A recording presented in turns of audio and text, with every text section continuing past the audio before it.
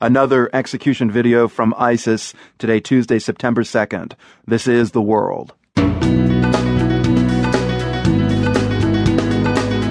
I'm Marco Werman. A new online video appears to show the beheading of journalist Steven Sotloff by the militant group calling itself the Islamic State, or ISIS.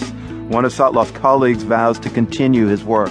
We cannot give in to ISIS and allow them to instill this fear into us so that we can't go to Syria and report on the suffering of the civilians, which is what Stephen was doing. This is what they want. If we let them do this, they've won. We'll have the latest. Also today, tensions rise between Russia and NATO. A former U.S. ambassador to NATO says this is serious. I think this is a fundamental challenge to the European security order that we haven't seen in a quarter century. All that after the news. Support for PRI's The World comes from TIAA-CREF, a financial services company helping to create financial outcomes that matter. Learn more at TIAA.org.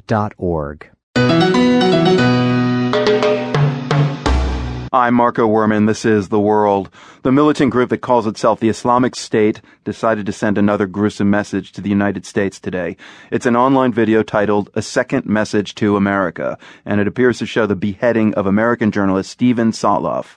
The group, also known as ISIS, had threatened to kill Sotloff in its previous video, the one that showed James Foley's execution last month. We're going to hear from one of Sotloff's colleagues in a few minutes. First, though, we turn to Seth Jones, director of the International Security and Defense Policy Center at the RAND Corporation.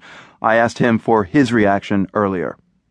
Well, this continues a cycle we've seen with ISIS and its predecessor groups, including Al-Qaeda in Iraq, where they have periodically entered these phases where they have conducted beheadings of foreigners and then faced pretty vicious backlashes. And we're right now in a cycle where they seem to believe that it's in their interest to conduct these fairly gruesome beheadings and cover them on video. So when was this video actually posted? I first heard about it earlier today. I don't know the authenticity of when it was actually posted, and I can't confirm. I've watched it. I can't confirm that it's true. It looks pretty real. You've seen it. What do we see, and what do we hear in it? Well, we see somebody with a sharp knife clad in black that beheads what appears to be Stephen Joel Sotloff, who's 31, in sort of an orange jumpsuit in a desert kind of environment. Stephen Sotloff is speaking in it, right? Stephen Sotloff is speaking in it at one point. The version I've seen has him garbled a little bit. But obviously it's a horrific video, and frankly is reminiscent of the kinds of videos we saw engineered by Abu Musab al-Zarqawi in the 2003-2004 period in Iraq of a number of individuals. Can you tell where it was recorded? I mean, does it appear to be that same desert landscape that was in the background in the James Foley video? Hard to say. It's a little easier with some geospatial imaging to identify it, but hard to eyeball the location. I mean, it could be various areas either in Syria or Iraq. And what are the actual steps in analyzing the veracity of this video? I mean, generally in cases like this.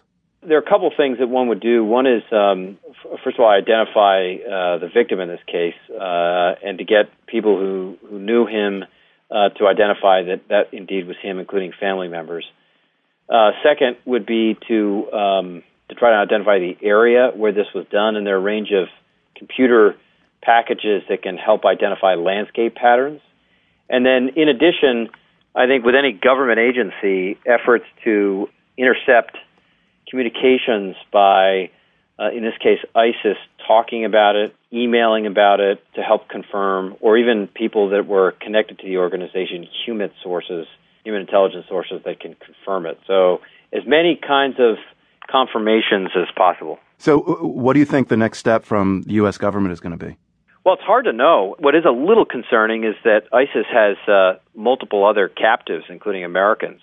You know, there may be efforts to try and encourage ISIS to not execute these individuals. I don't think the United States is going to be in the position of wanting to negotiate for the release of any of these individuals, but it's possible with other Western governments that they may. The French, for example, have negotiated for the release of hostages in